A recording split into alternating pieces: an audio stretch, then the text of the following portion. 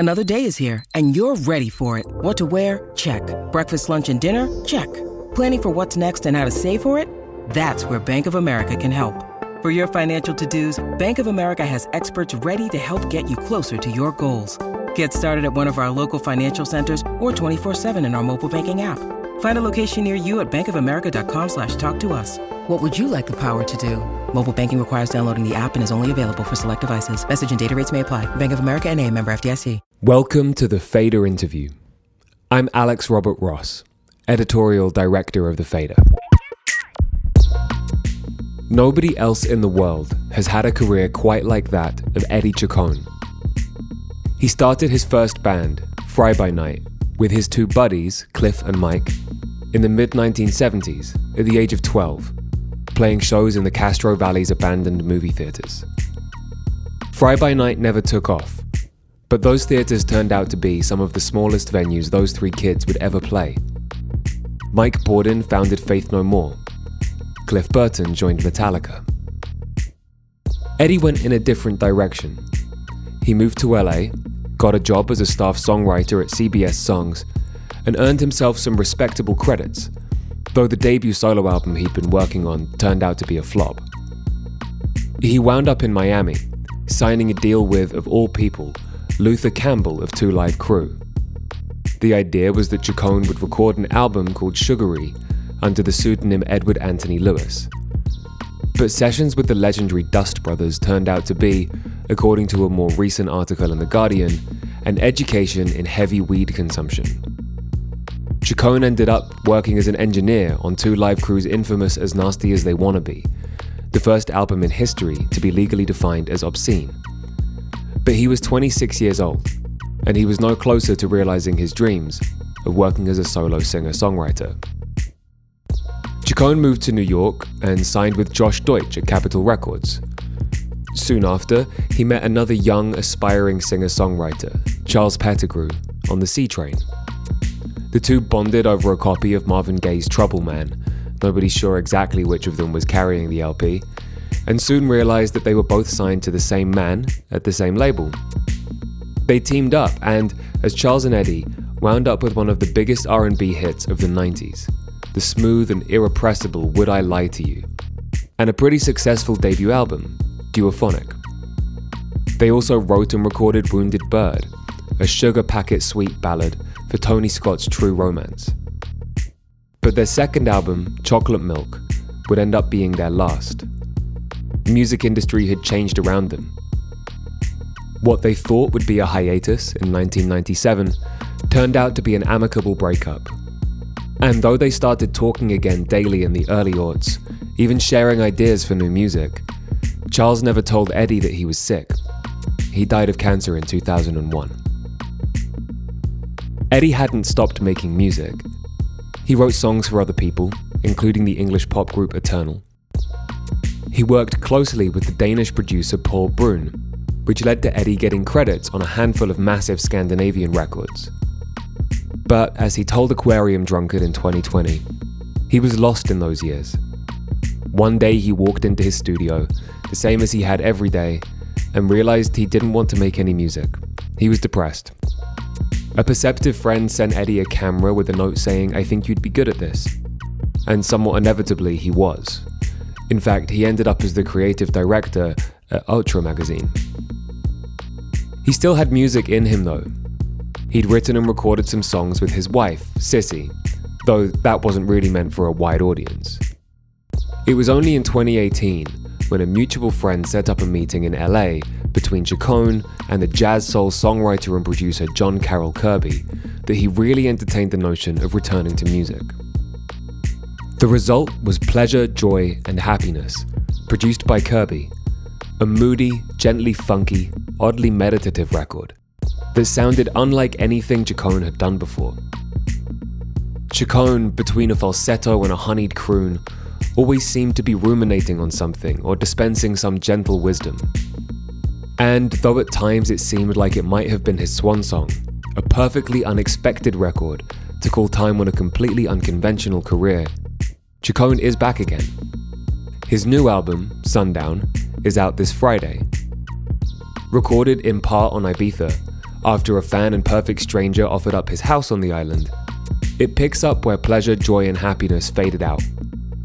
It's an album that wants to be linear, free from crescendos or emotional peaks. It aspires, like much of what Chacon does, to nothingness. Still, it's weirdly unforgettable. Chacon and Kirby create an atmosphere on Sundown, something warm, welcoming, unhurried, that you'll feel compelled to revisit. A few weeks ago, I called Chacon at his home in LA to discuss the influence of Laraji on his music, the extremely weird path that's led him to Sundown, and the quest to rid ourselves of bullshit. I wanted to begin talking about a show that you played recently at Public Records. You played with Laraji. I read that he was sort of a foundational influence. What made you gravitate towards Laraji's music? What did you admire about it? I didn't want to fight my age. I wanted to make something that you'd have to be my age and have the life experience that I've had to make. But sometimes when you embark on something, it's almost as though you need to give yourself permission. I was looking for someone who had done it so beautifully so that I could sort of have some sort of a roadmap. And I wanted to do something that was tender and kind. I also had this idea that counter to the pop music industry, I wanted to do something that was quite linear. I didn't want anything to stick out. I wanted it to be kind of a meditative experience. And I had conveyed these things to John Carroll Kirby. He said, "That's interesting. I think you would like this guy, Laraji," and turned me on to Vision Songs. And I listened to it, and it just embodied so many of the things that I had in mind that would help create a framework for me to express what I wanted to express vocally and lyrically. And that's how all that came about. I immersed myself in the record, and I can honestly say that it really was a great catalyst for helping me to get to where I was trying to get within myself. Was that the first time you'd had the chance to meet him? Yeah, it was the first time I met him in person. We'd had a few interactions back and forth when he did the remix of Outside for the Pleasure, Joy, and Happiness record. But it was pure joy, as you can imagine, seeing him in the flesh there and having him up on stage with us. I didn't really know what to expect, and I think that because Laraji has somewhat of an image of being kind of a guru in a way, that I think maybe some people are quite intimidated by him and think that he might, I don't know, that you may have to connect with him on a otherworldly kind of dimension, but he's actually just the most down-to-earth, very kind and gentle guy with a great sense of humor. He's really sweet, which is even more what cohesive with his beautiful music in my mind.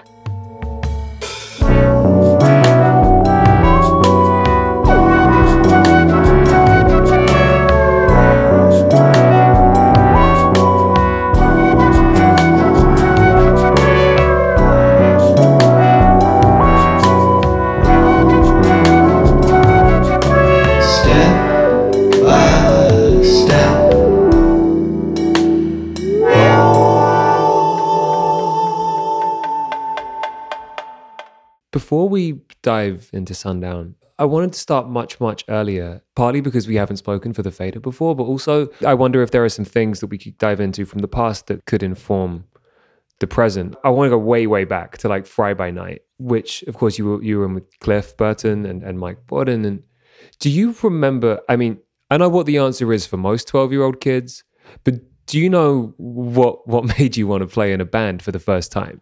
Yeah, my mother in particular, just really admired and looked up to rock stars. She was kind of obsessed with Rod Stewart and Elvis Presley. They grew up in the 50s. You know, in seeking your parents' approval, you try to connect with them through their interests. And my mom's interest was Elvis Presley and Rod Stewart. And my father, as I came to learn later in life, actually wanted to be a singer. He was sort of a jazz aficionado. He was very into Dave Brubeck, and Johnny Hartman was his favorite singer. And I only found out recently that when he was about 15 years old, he went with a fake ID on the bus from Oakland to San Francisco and was dressed with white shoes and a white suit and had his hair slicked back, real 1950s. And he took the bus to a venue, I think called the Blackhawk or something in San Francisco, and he saw Brubeck and Coltrane. I only found that out recently, and I actually looked it up online and found the poster for the gig. And he was like, yep, that's it. I think that must have had to do with why I put music on such a pedestal. Because your older brother was really into Zeppelin as well, right? Like there was rock music was around. Yeah, our house was just filled with music. I'm the youngest of three. My older brother was obsessed with Led Zeppelin and Robin Trower and CSNY, and he actually had terrific taste in music. And he was just banging that. Oh, Pink Floyd, Dark Side of the Moon, and Pink Floyd Animals. These were like the soundtracks of my childhood. That was through one bedroom wall because I had the middle bedroom. And on the other bedroom wall, my brother Jim was obsessed with early Barbra Streisand and the soundtrack from Lady Sings the Blues, where Diana Ross is playing the part of Billie Holiday. So I just had this mixture of hard rock. My mom and dad called it acid rock, and crooning soul music. A lot of Billie Holiday was played in our house actually growing up. And then I became obsessed with James Brown when he came out with Get on the Good Foot Part 1 and 2. And I remember having that 45 and playing it on our green shag carpet and this little record player we had. And man, we just, three little kids just danced around that 45 until we wore it into the ground, man. I think we actually bought the same 45. We would go to Walgreens and buy the same 45 over and over again because it would just get so scratched up from skipping all around from us jumping around it. It's amazing. I mean, with all of that, you obviously developed this love and admiration for musicians. And as you say, your parents put them on a pedestal. But what was the impulse to write, to create your own music? Because you could have were you writing your own music in even as early as Fry by Night? You know, it's funny because I started writing my own music. My brother tells me that I would like make up these songs and tell them that they were mine from the time I was like 5, 6 years old. And he would say, you didn't write that. And I would say, yes, I did. I was trying to make up songs that sounded like the Delphonics or Bloodstone, like Bloodstone, Natural High. These are like pivotal songs to me. There was a band called Cold Blood featuring Lydia Pence. They were from the San Francisco Bay Area, I believe. So they were really popular in our house. And she was like a sort of a Janis Joplin-esque soul singer, a beautiful blonde girl singing like Janis Joplin or something. And it freaked me out. I can kind of almost decipher the vocabulary of myself as a singer, like where certain aspects of my tone came from, because sometimes my voice has like a somewhat of a raspy grit, and I always used to try to mimic Lydia Pence. I wanted to have this kind of like crooning, easy, low tonality, and I became obsessed with the song Natural High by Bloodstone. And then, of course, Tower of Power was a pivotal band if you grew up in Northern California in the late 60s and early 70s. And, of course, Sly Stone. So I can almost like put together this little jigsaw puzzle of where different parts of my voice were formed. When you then moved to New York City, I mean, I can hear how all of those influence would have been swirling around you when you moved to New York and sign your deal, and then you meet Charles. It's so interesting reading about your relationship with Charles. Like when you first meet, obviously you didn't know who each other were the first minute, and then you realized that you were signed to the same deal through the same person. Right. We were both in development at Capitol Records with Josh Deutsch. The way that you've spoken about it in the past, it seems like you and Charles almost had a sort of compulsive desire to keep writing music, that you were writing wherever and whenever you could. That was largely driven by Josh Deutsch. I never met anybody like Josh, and I really have to credit him for taking what was already a strong work ethic and just really upping the ante. I mean, this guy had me whipping out my guitar in taxi cabs going from uptown to downtown to a studio. And I'm like, dude, we're going to be in the car all of 5 minutes. He's like, just get it out, man. Just get out the guitar. Let's do something. I mean, he just had this like drive that I don't think I'd ever met anybody like that before him. I think that played a role in that. Yeah, we were lying on the ground, like writing lyrics on napkins, and we were in 30-day rentals. So we were moving to a different apartment in Manhattan every 30 days. We lived in the West Village. We lived in the East Village. We lived Upper West Side. We lived Upper East Side. I mean, we were just all over every 30 days, but it was a very intense period of songwriting and creativity. And then it just sort of dissolves. You have great success, obviously, and the good news after good news after good news, and you're featured in some fantastic films, and you have obviously a very high charting single. When you realized that you were going to leave the label, did you think that you would pick up and take it somewhere else, or was your relationship there so central to it that you suspected things might start to stop, basically?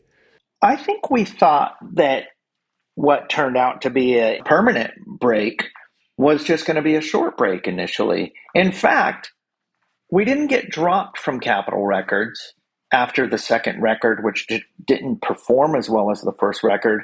Our champion, Hale Milgram, who was the president of Capitol Records and loved us dearly, we were an act that was close to his heart, and the type of music we were doing was close to his heart. He suddenly retired and was replaced by the guy that had signed Nirvana. And so we just felt like an incredible disconnect with the new guy. It was nothing personal. It was just that he was moving in the business of rock music, and we were not really in the business of rock music.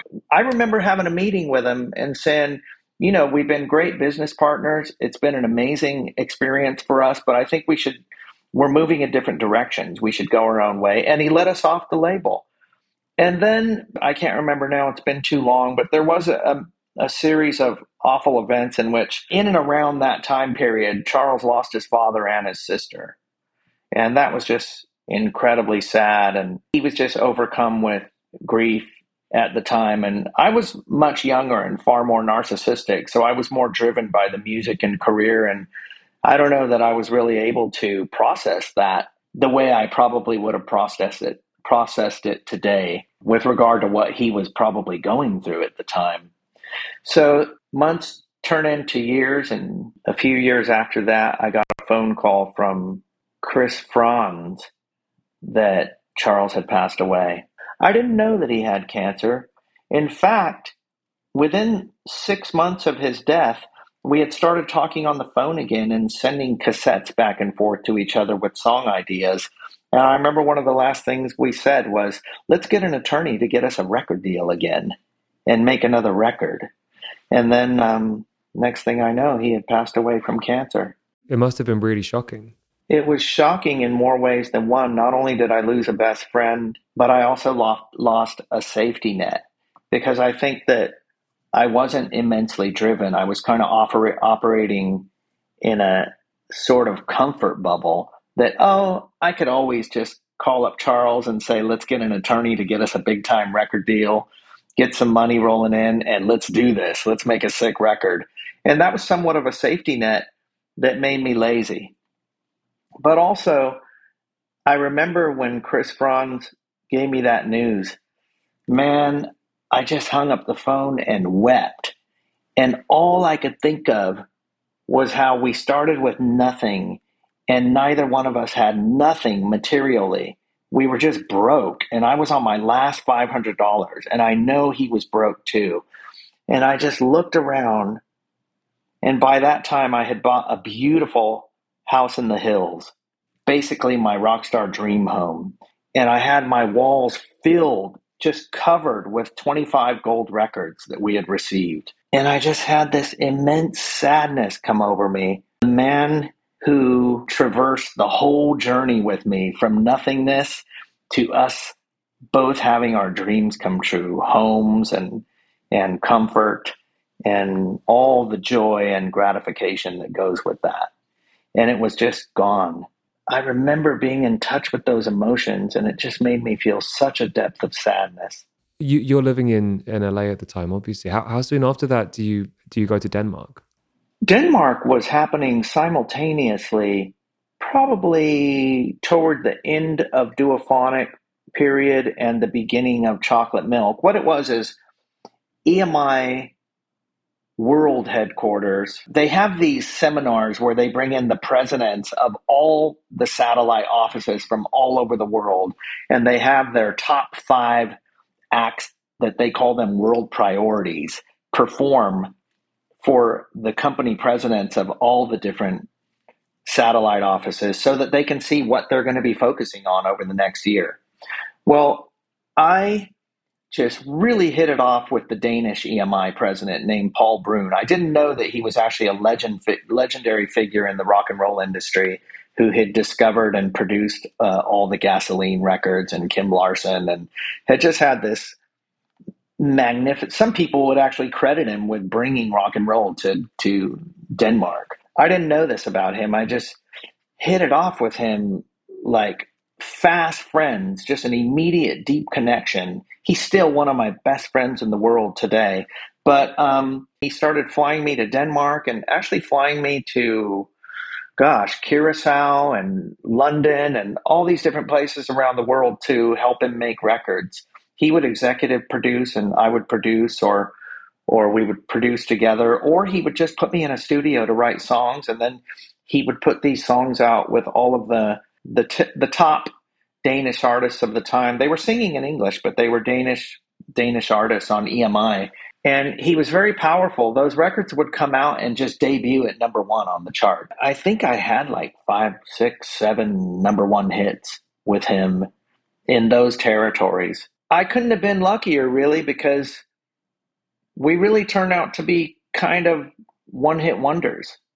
And we were not able to follow up such a massive hit like Would I Lie to You? It was just impossible. And we also didn't have the know-how to create a follow-up record. We fell into many of the traps that you do when you make what creates a sophomore slump and you make a follow-up to a big hit. But he kept me busy, and I had so many records in the record store, and I was having hits, and I was on the charts, and I didn't really know much about the publishing and songwriting business. And I was like, wow, this is amazing. When you're a singer, you have 1 record in the store. When you're a producer writer, you have 5 records in the store. And I really felt like maybe I'm meant to do this. So it gave me a tremendous sense of purpose, which I suppose probably kept some of the negative aspects of having fame slip away from you so quickly from such a high point.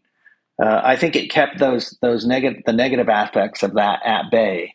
You have this moment then in, I suppose it's around 2005, maybe 2006, where you just stop. Your wife Cissy came into the studio and you just said, "No, that's it," and you don't really return. Why? What happened?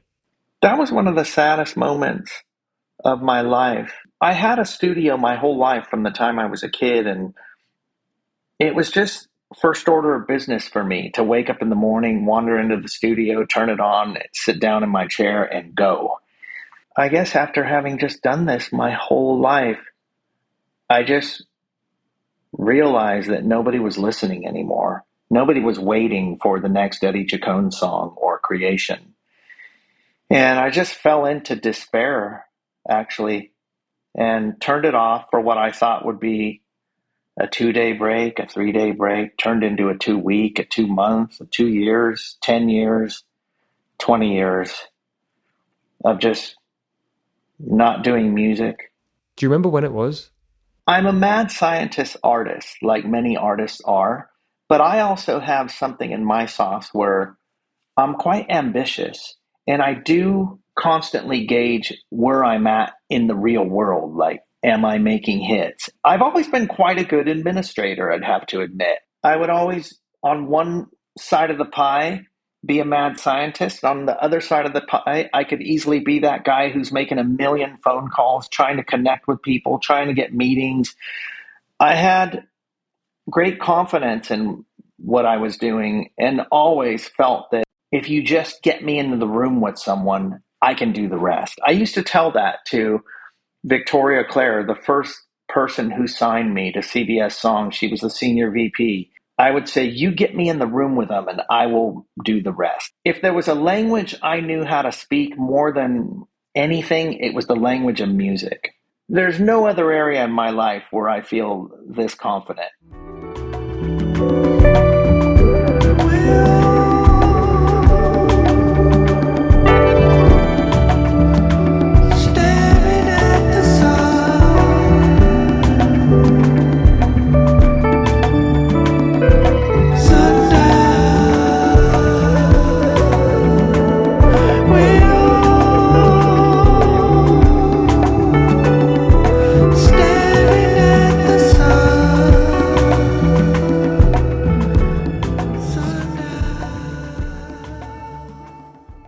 Well, then that manifests in this first meeting with John, to this sort of exploratory meeting, which in this incredibly Los Angeles way is, of course, conducted in a car. You must have been ready. I know that you'd made some music with Sissy in the meantime as well, and you'd been exploring making music again. What was it about that meeting with John that convinced you to do this again in earnest? Well, the thing that made me want to take the meeting with him was that I so loved the records that he had been making in the couple years previous. He was working with Solange and Frank Ocean and Blood Orange, and he just had done things that to me they were very flipped, fresh perspective on indie music. And of course, it appealed to me that he was working with synths from my era, but he just seemed to be so astute at manipulating them to his liking in a new, fresh way. I've always been quite spoiled and thought the last thing I would ever want to be on this planet would be a heritage artist or someone who falls into the trope of being like Eddie Chacon sings Motown. So I always thought to myself, if my journey is not looking to the future, and if I'm not digging up new ground and discovering new things in myself as I have always done my whole life, I don't want to do music. I would rather just leave well enough alone. When I met John, I never thought I would have the opportunity. Well, I never thought someone who was at a high point in his career would have any interest in working with a 50-something-year-old man who hadn't made a record in 20, 30 years and whose last success was from the early 90s. So that was curious enough to me in and of itself that he wanted to meet with me. I think what I find so interesting about your relationship with John, because I can see the parallels between, certainly sonically, between what you guys do, and so much of what we've just spoken about is about collaboration and is about working with others and finding that communion. And, whether it's with Charles or with Sissy, even going back to, playing in your first bands, and producing for people in Denmark. What is it that you find in this communion with other people, in collaboration, that helps you to find your peak? Well, I've always felt like the job of a good collaborator or producer is to mine the gold in the people you work with.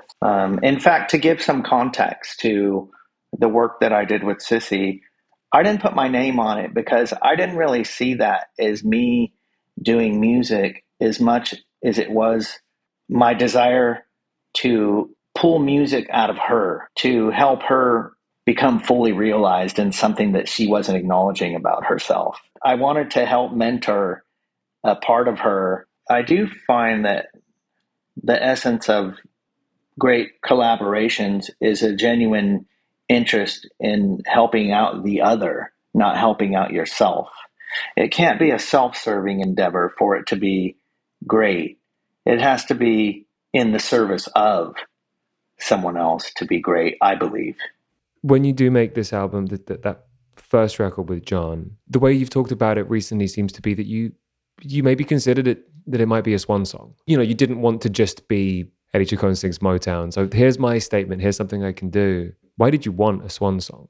My curiosity in making a record after having not made records for so many years, to me, there was always this unanswered question. What happens to talent as it just sits and is underutilized and not given a purpose? Does it mature like wine, or does it fade with time? And this question was at the forefront of my mind all the time. Making a record at age 56 after having not done music seriously for over 20 years was part of me trying to answer that question. I had my own opinion that there's things I want to say, and I feel and see in a way that I could not possibly have felt or seen 20, 30 years ago. And wouldn't that be wonderful to incorporate that into a new project and see what happens? I didn't know that there would be an audience for it. I didn't expect that anyone would want to hear it because it's very quiet.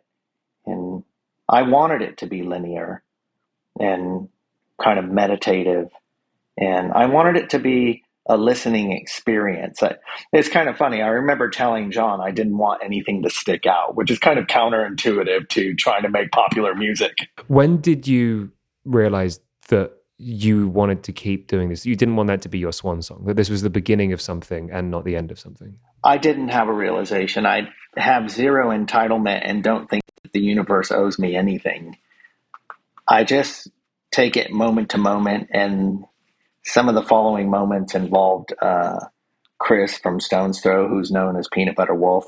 We started to talk regularly as friends. We're roughly the same age. We're both from Northern California, and we both worked with some of the early pioneers of hip hop and all that. And we have a lot in common. In those conversations, I started to make new music with John, and he was really, really interested in it. And we just moved forward really on our own, out of our own desire to keep the relationship going. I never really thought of it as a follow-up record. And even if it was a follow-up record, what I have learned from my past experience with Charles is don't overthink it. If there's magic in the room, let it be. So we didn't continue with the heaviness or significance of we're making a follow-up record. We've got to make it better or bigger or splashier. We just showed up.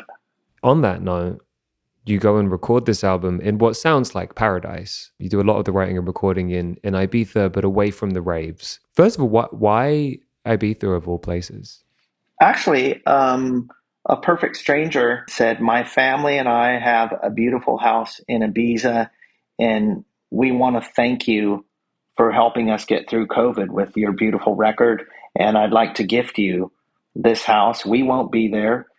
You and John or whoever you want to bring, show up and be creative. The only thing I ask is that you do something creative in the home. And I called him up and spoke to him, and he just turned out to be the most lovely guy. And we're now friends.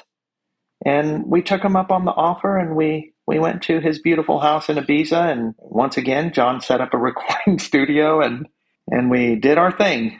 What do you think the location brought to the album?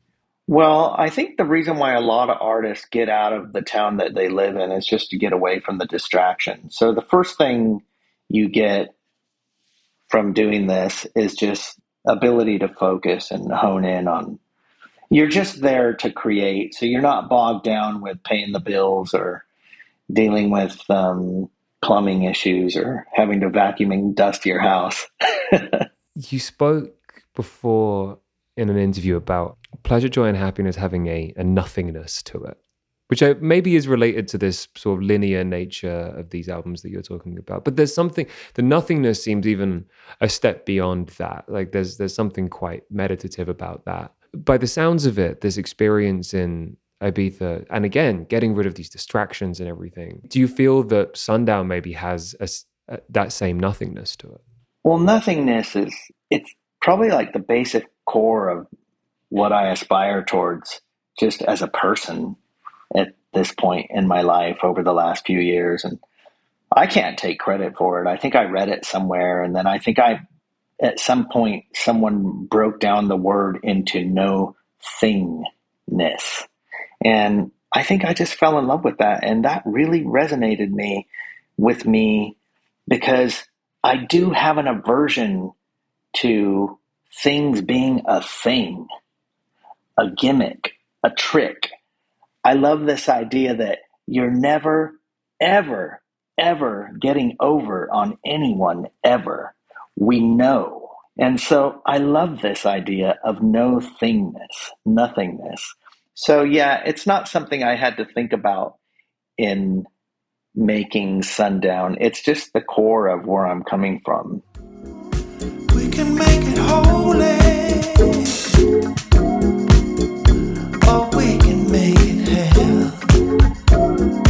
We can keep on smiling, can't stop ahead of time. Ooh.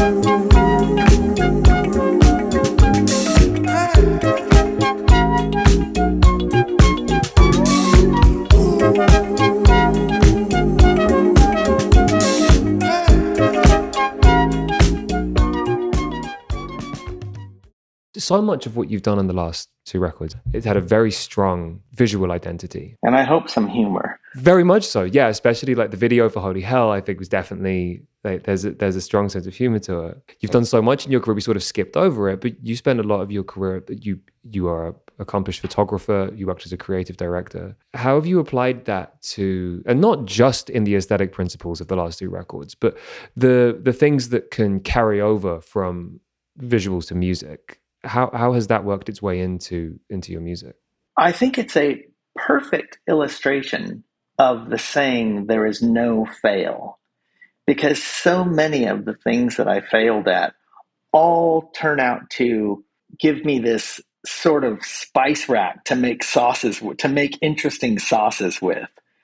And your failures they become your vocabulary of what not to do and what to, I mean, we're probably formed more by what not to do than what to do. I had no idea why I became a fashion creative director for a magazine, but it was something I was really interested in doing. I was really interested in orchestrating shoots and working with great photographers and stylists and graphic artists and content makers all around the world. As we talked about, I'm extremely driven towards collaboration. And these collaborations involve sometimes 7, 8, 10 people. And that was just a thrill for me. I had no idea that later on music would come back into my life. And for the first time ever, I would have the skill set to make a cohesive packaging that didn't distract people from hearing the music. And so here I was many years later working as a creative director, fashion director, photographer, and little did I know that that would serve me in the way that it served me. It all came together as though it was meant to be. But I fell into photography actually after I had that immense crash and I was in despair over not doing music any longer.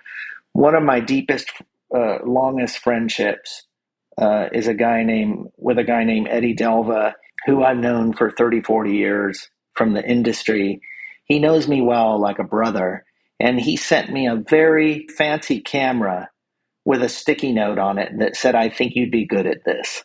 And I just opened up that gift and read the owner's manual and got online and started obsessing myself with watching YouTube videos of how to operate a camera and how to make great pictures and reading everything I could get my hands on quite obsessively. And I started shooting pictures right away. And right away, I started getting my pictures in respectable enough publications that all my friends were like, wow, I can't believe you're getting to shoot for this magazine. I was like, I'm kind of staggering here, but I didn't really get nervous or about shooting for these magazines because I had no clue of their stature, which that's always wonderful when you don't know enough about what you're doing to get nervous. So one thing led to another, and I wound up doing a lot of fashion photography, and this went on for about 10 years. And then my wife, Sissy, would style the shoots and put together the looks and the clothing. And then we started to get hired as a team. People started to hire me to shoot my wife, Sissy. And it just turned into a whole unexpected career. It gave me a sense of purpose in a time in a time that I was quite sad about losing my first love, music. What's your lyric writing process like? How do you come to a song like, say, the title track, like Sundown? Well, my lyric writing process has quite a wide spectrum because it goes from absolute obsessive lyric writing and just a sort of drudgery of writing like so much shit that I just throw away, delete, delete, delete. And one thing I do have the ability to do is I know when it's right. I know when I've hit it, but it takes me a long time to get to it sometimes. It's, for me, on one end of the spectrum, it's all blood, sweat, and tears. And then on the other end of the spectrum, I'm highly conceptual. So on each record, there's 2 or 3 songs that I've decided you don't get to write a lyric here. You're going to pick up the mic and you don't get to rehearse this and you're going to stream of consciousness. In that, I psych myself into this viewpoint that you've had your whole life to write this song. Just get out of your own way and let it go. And those songs are equally as valid. They're two different approaches. One as valid as the other, and I enjoy them both. I feel like the point of this journey should be to slowly but surely rid ourselves of our bullshit. When you do something stream of consciousness, when you freestyle, you're sort of taking your own temperature to see what's in there. That seems like a perfect place for us to end, Eddie. I love that. All right, man. That's great. Well, it's been a pleasure talking to you. Thank you. That was Eddie Chacon in conversation with The Fader. Eddie Chacon's new album, Sundown, is out this Friday, March 31st, via Stone's Throw Records. The Fader interview is engineered by Tony Giambroni. The executive producer is Alex Robert Ross, and the associate producer is Raphael Helfand. We'd like to thank Loughton Audio for providing our microphones. You can find them online at lautenaudio.com. And we'd like to thank James Ivey for providing our intro music. If you enjoyed today's episode, we'd appreciate if you left a 5-star rating and review. And do keep an eye on thefader.com for essential music news, interviews, and essays. We'll be back soon with another episode of The Fader Interview. Goodbye until then.